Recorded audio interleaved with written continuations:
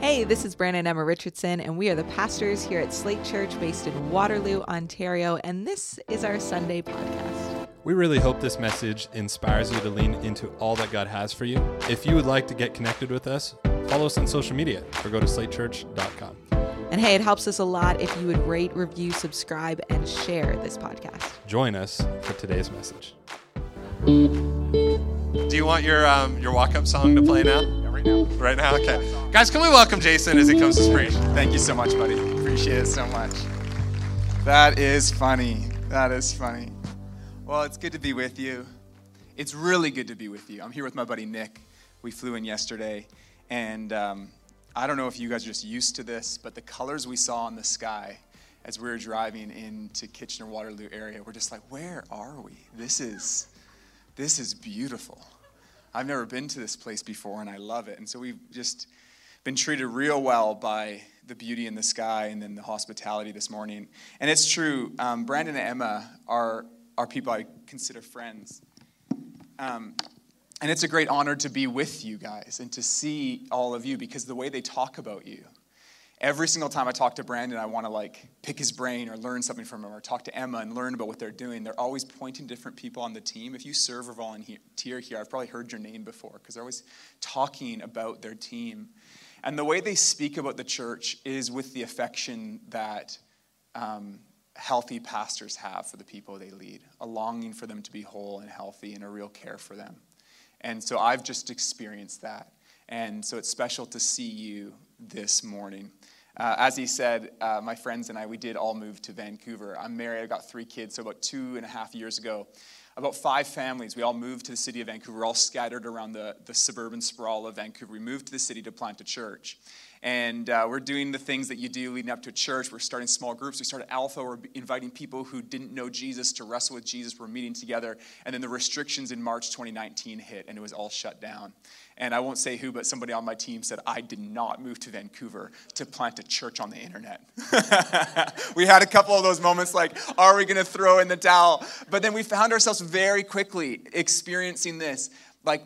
And I get what you said, it's awful to plant in the pandemic, but my experience has been an absolute delight and wonder. I just feel more than ever of course, because I had this in my heart for years. What if we planted in Vancouver in 2020? I was saying that for 10 years. I had no idea what 2020 would hold, but I do believe the Lord did. I believe that God did know, and that even though I was just riffing with this date in the future that sounded kind of round, like 2020, I just throw it out in the future, like 2020 in Vancouver, that's a nice place. The Lord knew, and he was doing something in my heart, and I just felt like, man, this was the year we were meant to plant, because there's so much need. There's so much hurt. There's so much brokenness and longing, and what an honor to participate in creating welcome and belonging, and to invite people to know an enduring hope that can be only found in Jesus. I want to talk this morning about perseverance. I want to answer 2 questions. The first question is, what is the role and experience of perseverance in the Christian life? Where does perseverance fit into the Christian life? That's the first question. And the second question is, what is unique about Christian perseverance? Because let me just say this off the top. The human body and mind and spirit is so incredibly capable of perseverance. It's stunning. If I didn't have world history to back me up, I wouldn't have such hope that even these children that are being moved to refugee camps as we speak, they have a hope for the future. The human body and spirit and mind, incredibly capable of perseverance. And so please, at no point in time am I implying that those who might not know or walk with Jesus as God don't have some deep strength to persevere. From a Christian worldview, I'd be like, man, God made them in such a way that we're wired so wonderfully that it gives me awe and wonder towards God as creator. But there's a unique thing that for those who walk in Christ, there's new resources for perseverance. And there's a different experience of perseverance. And what I really want you to hear is that in Jesus, there are resources from heaven for persevering on earth. What is unique about Christian perseverance? And the primary text we'll anchor ourselves in, where we'll kind of camp out and walk away, hopefully understanding how this text works together a little bit better, is in Hebrews chapter 12. I won't give a very long introduction to Hebrews, but the thing that you need to know the most is it's a first century correspondence. It's a letter. This is amazing. When we open the New Testament, we have access to letters that were written amongst the first Christians in the first years of the church. And it's hard to imagine, but I want to invite you to try to do it. Jesus has come on the scene. Through his life, death, and resurrection, he has totally flipped people's lives upside down. And young Christians, new Christians, people had not been following God before, with no examples of Christian forefathers, are trying to figure out, how do we make sense of this? And all of a sudden, these letters start being sent around by apostles and leaders in the church. And we have this correspondence called Hebrews. And listen to the language of Hebrews chapter 12. It says this. It says, therefore, since we're surrounded by such a great cloud of witnesses, let us throw off everything that hinders and the sin that's so easily entangled, and let us run with perseverance the race marked out for us, fixing our eyes on Jesus, the pioneer and perfecter of faith, who for the joy set before him, he endured the cross, scorning its shame, and sat down at the right hand of the throne of God. Consider him who endured such opposition from sinners, so that you will not grow weary and lose heart. Let me give a quick definition of perseverance. Perseverance is not giving up, even in the face of setbacks and difficulties. Perseverance is if you're moving in a direction and all of a sudden something trips you up. You're fatigued, you're tired. Perseverance is continuing on anyways. That's perseverance. Perseverance is keeping on going. It's carrying on. It's not being deterred by distraction. It's staying the course in the midst of distractions, setbacks, and deterrence. And any vision, and here's what's important about perseverance. This is a very simple side note. It's implied, but it's worth noting. Perseverance starts when everything inside of you wants to quit. You know that, right? If there's some people here who are married, I've been married for many years, even marriage requires perseverance. When you're dating for the first 3 weeks and it's just like sparks everywhere and it's just like electric, like I can't not be near you, that's not persevering in love. Do you get what I'm saying? Or when you're jogging, we have this beautiful, me and Nick, we come from Vancouver, there's this seawall that wraps around the water. And when it's sunny out in the summer and you put your headphones in and the beat drops in just the right moment and you're the first few kilometers, that's not perseverance. Perseverance is when you get out there and it's freezing cold like it is right now, but your gloves are a little bit damp, so it's somehow even more cold. And you put your headphones in, but your AirPods are dead. And you're like, what is even going on? And that's perseverance. You see what I mean? Perseverance starts when everything inside of you wants to quit. I remember there's this run, I think you guys do it here as well, called the Terry Fox Run. And I actually went to Terry Fox Secondary School in Port Coquitlam, British Columbia. That was Terry Fox's home school. So he was our namesake, so we took it seriously. I remember grade 12 deciding, I want to do the Sunday morning 10K Terry Fox Run. So my friends and I lined up. We put on headbands. We were stupid then.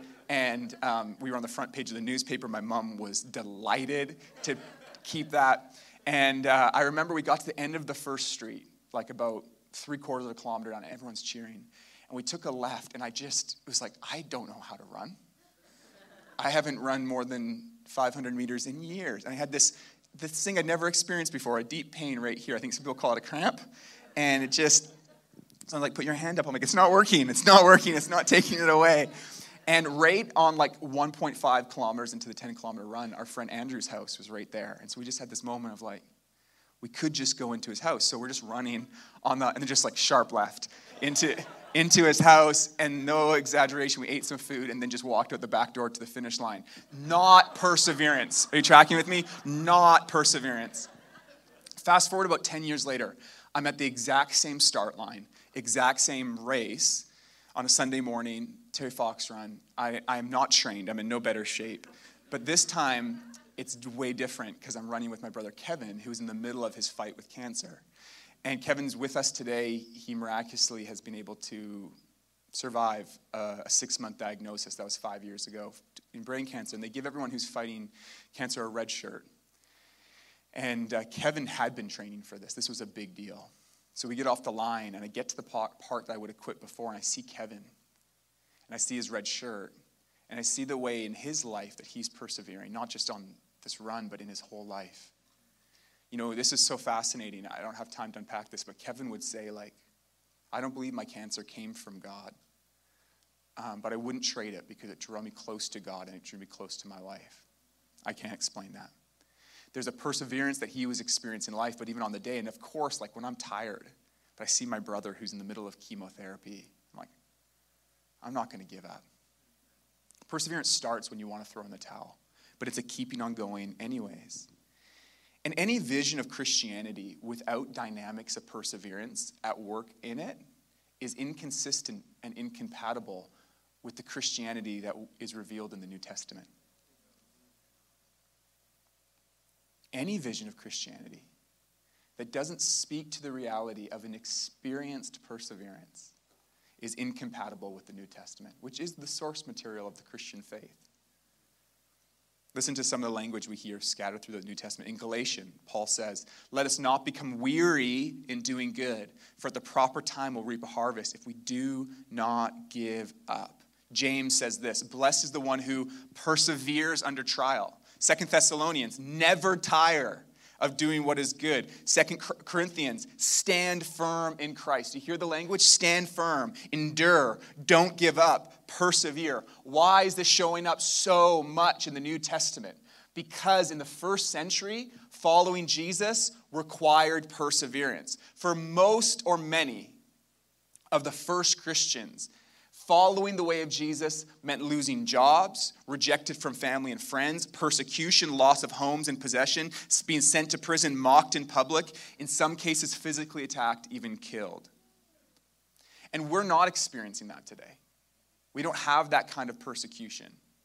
Another thing happening in the first century that we can relate to a little bit more was the counterculturalness of Christianity.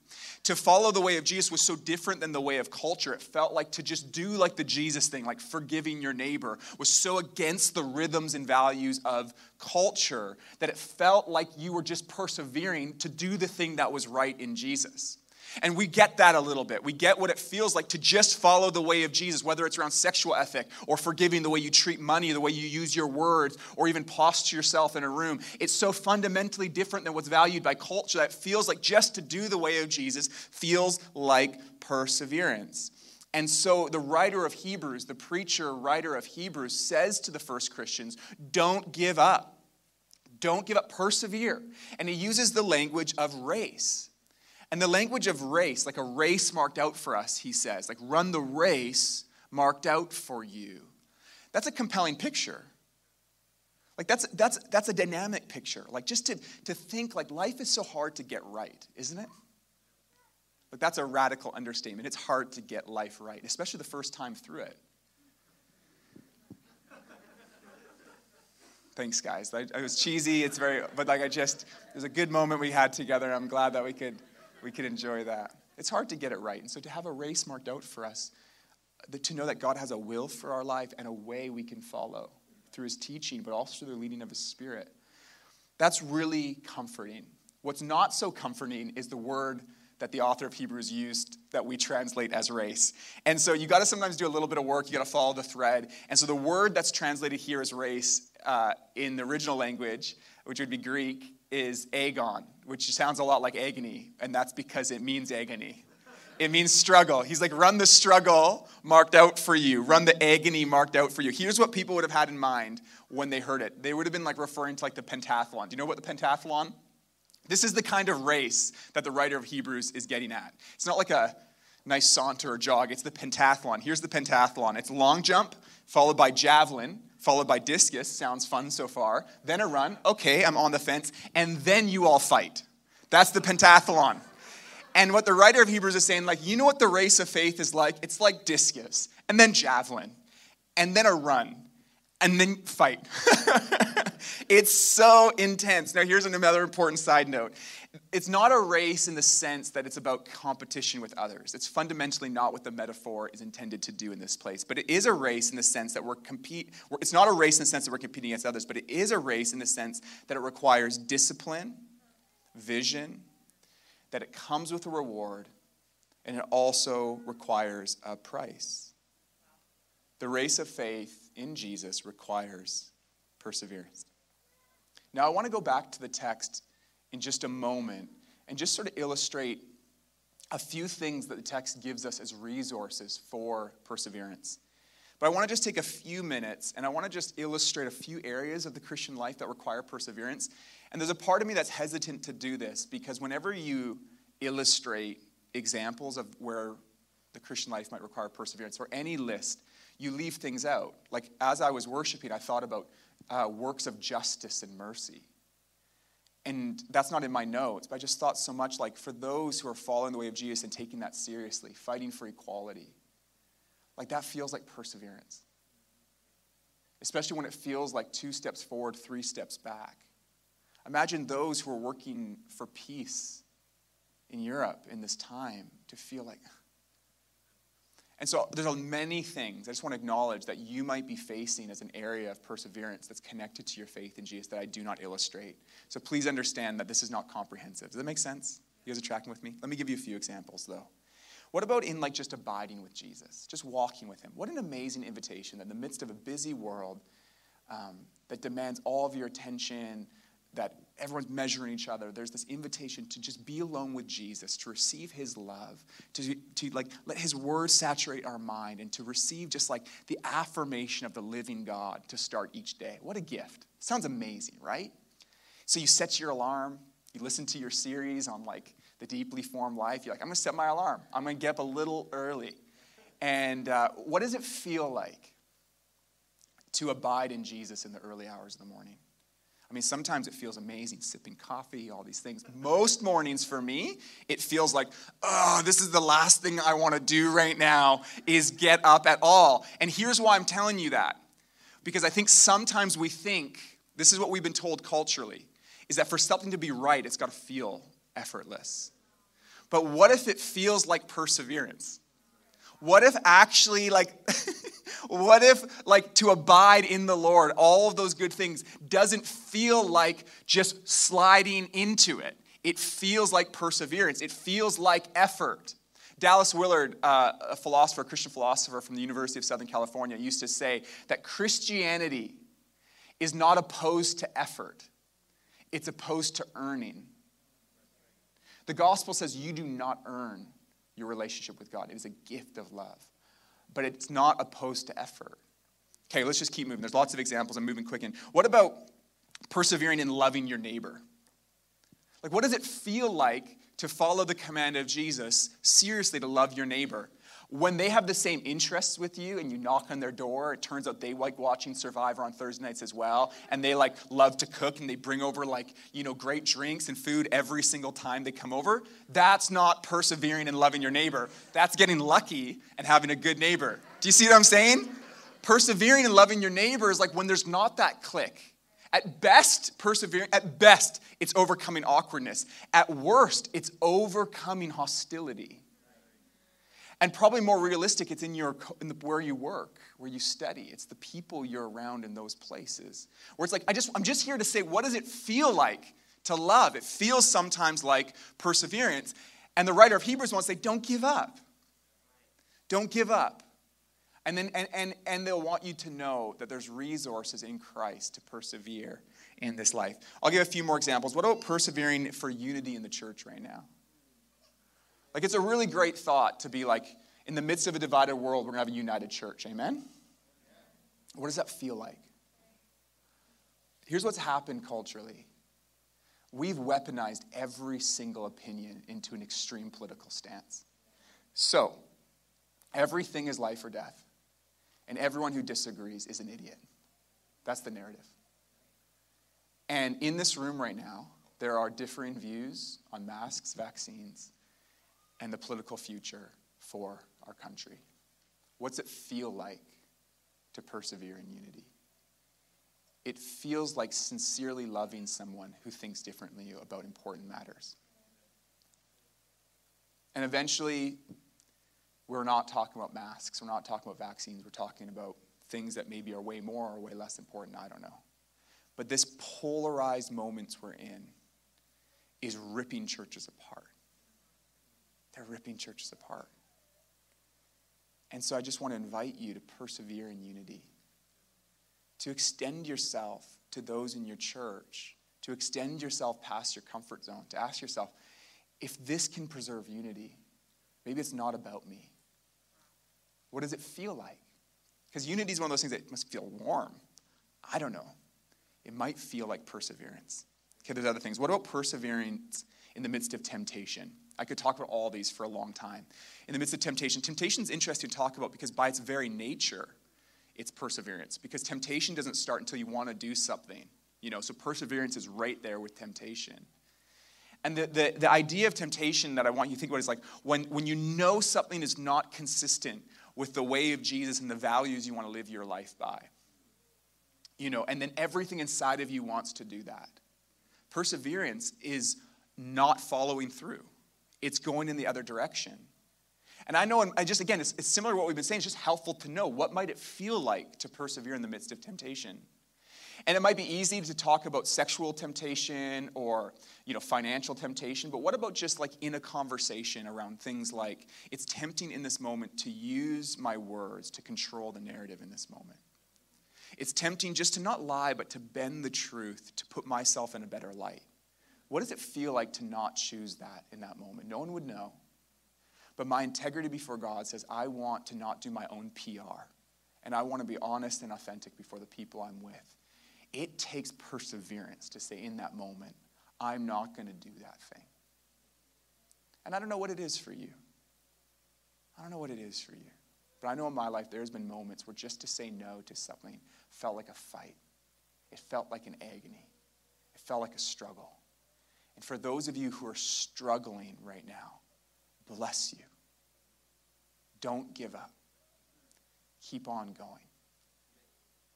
I guess there's lots of examples we could talk about. I'll give one more, and then we'll go back to the text and see a few things that it invites us to speak to. What about persevering in prayer and mission for the city that we're called to?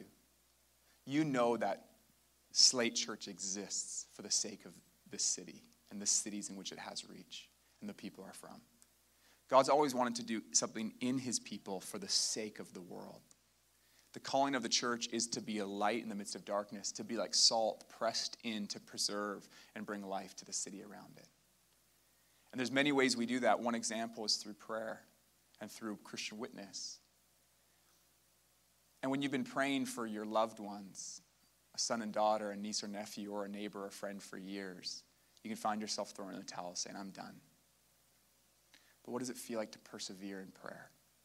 To persevere in witness, to say, it seems like everything is going the opposite direction, but I'm not going to give up. I'm not going to give up. So, in what area in your Christian life, or in your life, maybe you're here, you're not a follower of Jesus, what area of your life are you experiencing perseverance right now? The writer of Hebrews writes to the first Christians to say, don't give up, keep going. And he writes to encourage them, to protect them, and to give them the key to running the race well. He wants to encourage them, he wants to protect them, and he wants to give them the key to running the race well. He wants to encourage them. He uses this language of, since we're surrounded by such a great cloud of witnesses, let us run with perseverance. What's this cloud of witnesses? What is this? A cloud is just a metaphor or a term used to talk about like a crowd. So a lot of actual translations will just say crowd of witnesses. That's right. That makes sense. So a cloud is just a group of people. And who are the witnesses? If you flip the page one over, if you're in your Bible, or scroll up, if you're on your phone, you'll see in Hebrews chapter 11, he names all of these men and women who were followers of God in generations before, who ran the race of faith in their generation. Broken, imperfect people who ran the race of faith in their generation. And they are witnesses to it. What does a witness do? A witness testifies to its reality. So what the writer of Hebrews wants us to see is that we're part of a bigger picture. In fact, some of the names that they name are like Abraham, Isaac, Jacob, generation. It's a picture of a baton being passed from one generation to the next. And what the writer of Hebrews is saying is, first, they're going to testify to the goodness of God in their generation, that they do not regret running the race of faith. That they came to the end of their lives, bruised and broken, having persevered and failed and persevered again. But they kept the faith.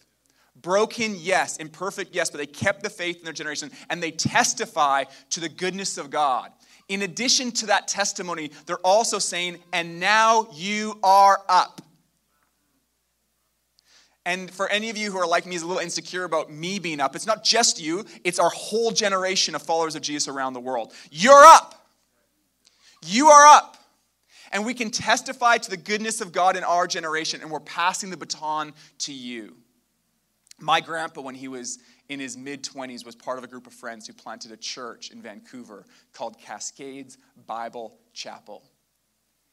And it's a little church that's still there today. And when I told him I was planting a church in Vancouver, he was so delighted.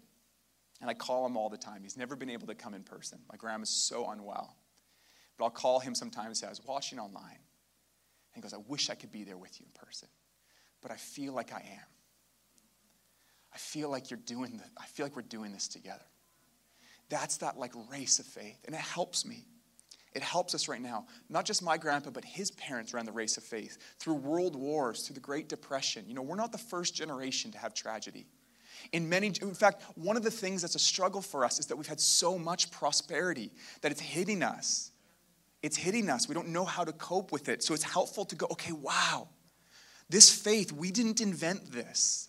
This has been resourced for every generation around the world in human history. And it's hard for me to say this right now. It's really hard because I don't think we know of this pain. Some of you might. I don't know each of your story. But there's good news and there's resources to persevere even for the followers of Jesus in Ukraine right now. And how do I know that? Not by my testimony, but by the witness of those who have gone before, who say, you are up. We ran the race of faith in our generation. You're up. So that's meant to encourage us to get this cosmic perspective on what God is building in his church. That God, in his thoughtful design, put you in this church, in this city, in this time of history, says, you are up.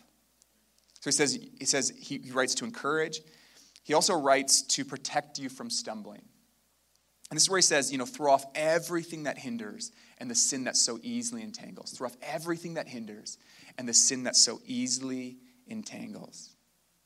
He's saying the way we perceive sin in our life, we can't be casual about it. Because there's this reality in which it can sneak in. It can sneak into our lives, and it can derail us from the thing that we're called to do. And there's lots to be said about sin.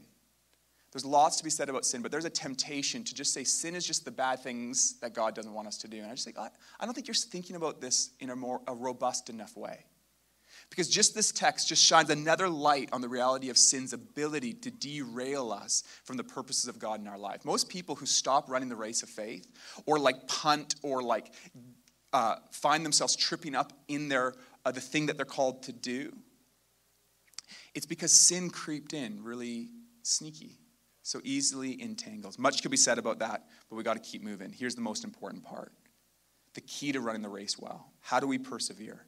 The most important thing to running the race well, the reason why Christian perseverance is unique, it's about what we give our attention to. The writer of Hebrews is saying what you give your attention to matters. Where your eyes are fixed matters. So he says, fix your eyes on Jesus. And later in the text he says, consider Jesus. This is language of attention and intentionally gazing on Jesus. When we look at ourselves, we don't find the resources to get back up. When we look at him, when we see him, we find the courage, the examples, and the grace to keep on going. It says the author and perfecter of our faith. One translation says, the one on whom our faith depends from the beginning to the very end. How good is it that God's not just interested in your salvation, but your whole Christian life? God gives us his Holy Spirit as a resource to navigate and endure life on earth, that we can flourish even in the most difficult of circumstances. And so the challenge of life on planet Earth is fixing our eyes on Jesus, to realize we're not alone in this race, and to see him in the midst of this world. One of the most stunning things about this text, it says, for the joy set before him, he endured the cross. What joy led Jesus to the cross? It's twofold. The glory of his heavenly Father and the reconciliation of you and I to himself. This is what is giving him joy. The glory of his Father and you and I being reconciled to himself. It's love. And when you see the love on his face, it motivates you in a way. It's a power, it's a motivation that you would not find anywhere else. It means that when you stumble and you fall, and if you look inwards, like, well, I messed up again. I didn't persevere, I'm a failure. But that's not the instruction. When you're stumbling, Turn your eyes. And what do you see? The countenance of a face who loves you, who's for you, who redeems you, saves you, sets you on your path again. You have not stumbled such that you should not get up again. There's power and resource and grace in him. Let me read this text for you one more time. Therefore, since we're surrounded by such a great cloud of witnesses, let us throw off everything that hinders and the sin that so easily entangles, and let us run with perseverance the race marked out for us, fixing our eyes on Jesus, the pioneer and perfecter of faith. For the joy set before him, he endured the cross, scorning its shame, and sat down at the right hand of the throne of God. Consider him who endured such opposition from sinners, so that you will not grow weary and lose heart. Am I supposed to be done? I have 15 more minutes. No. Okay, I'm going to take 3 more minutes. And I'll take that keys player right now.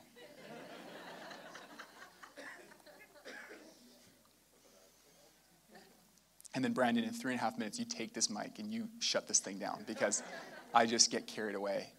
At my home church, I preach real long.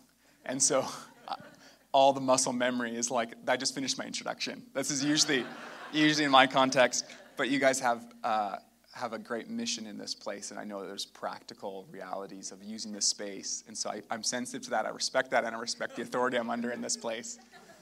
But with the 3 minutes I have left, let me say one more thought. And I think this is the best picture I can give to you of Christian perseverance. In fact, I want to just submit this to you as a picture for following Jesus. And it's in this statement. There's a letting go that's not giving up. There's a letting go that's not giving up. Is it Dan? Is that your name? So I just met Dan. Dan's wearing a hat that says Wagner Hills on it. Dan's a beauty, by the way. And what's your wife called? Jenna? It's a pleasure to meet you. And that was really actually quite touching for me to walk in and see Wagner Hills hat, because in my notes it says Wagner Hills is how I want it to end. And you might not know what Wagner Hills is, but me and Dan do. Wagner Hills is a recovery farm near my house in Vancouver. It's about an hour away.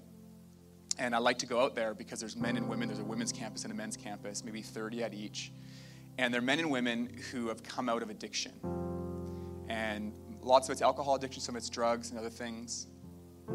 And they go to this farm, and they work, and they receive counsel and community. And they go because they've come to the end of themselves. The addiction is so strong, and they often tried so many different things. They come because it's a pretty intense program. Like, you're kind of giving up your keys, literally speaking. You're just in community for at least a year. And the question I wanted to ask you about those men and women who are going to Wagner, are they giving up when they go to Wagner? Of course not. But they are letting go. I can't do this on my own. Like, I can't. It is like a throwing yourself on others. It says, I need help to do this, but I'm not giving up. There is a letting go that's not giving up. And for some of you, there's struggle in your life. There is a persevering in your life, and you're like, I can't do this anymore. And this is the Christian walk. It's throwing yourself on Jesus. It's saying, God, I do not have the strength. I don't have the strength. I need your grace, your mercy. I can't carry it. There is like a letting go where it's like, God, I can't carry my kids.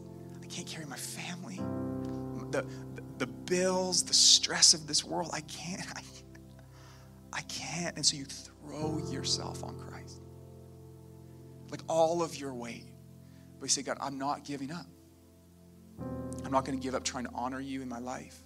Follow your way. Pursue your call in my life. There's a letting go that's not giving up. And I struggle to explain it. But for those who've tasted in Christ, you know it's real. I just want to invite us right now as we pray to let go as a statement of saying, God, I'm not giving up. So would you maybe close your eyes if you're comfortable? You could bow your head. Nothing magical about that, just a posture of focus. God, I want to pray for my brothers and sisters right now for perseverance from on high. God, I want to pray that you would give them resources for heaven to persevere on earth.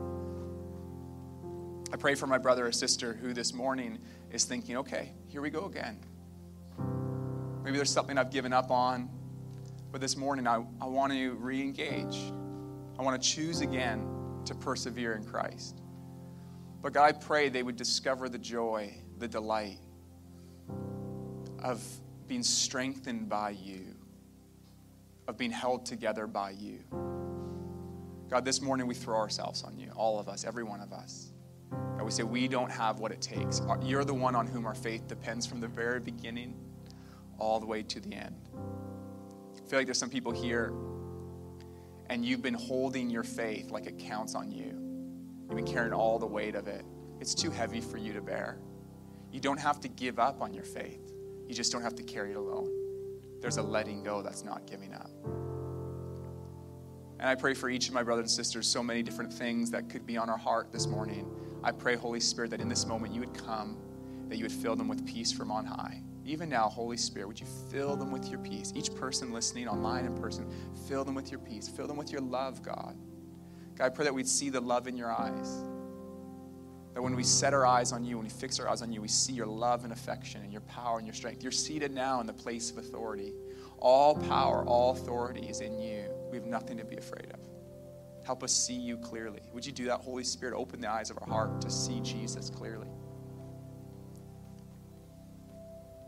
And we just pray for power from on high. Come now, Holy Spirit. Fill this place. Fill our hearts. Even more of your love. Pour it out now. In Jesus' name. Amen.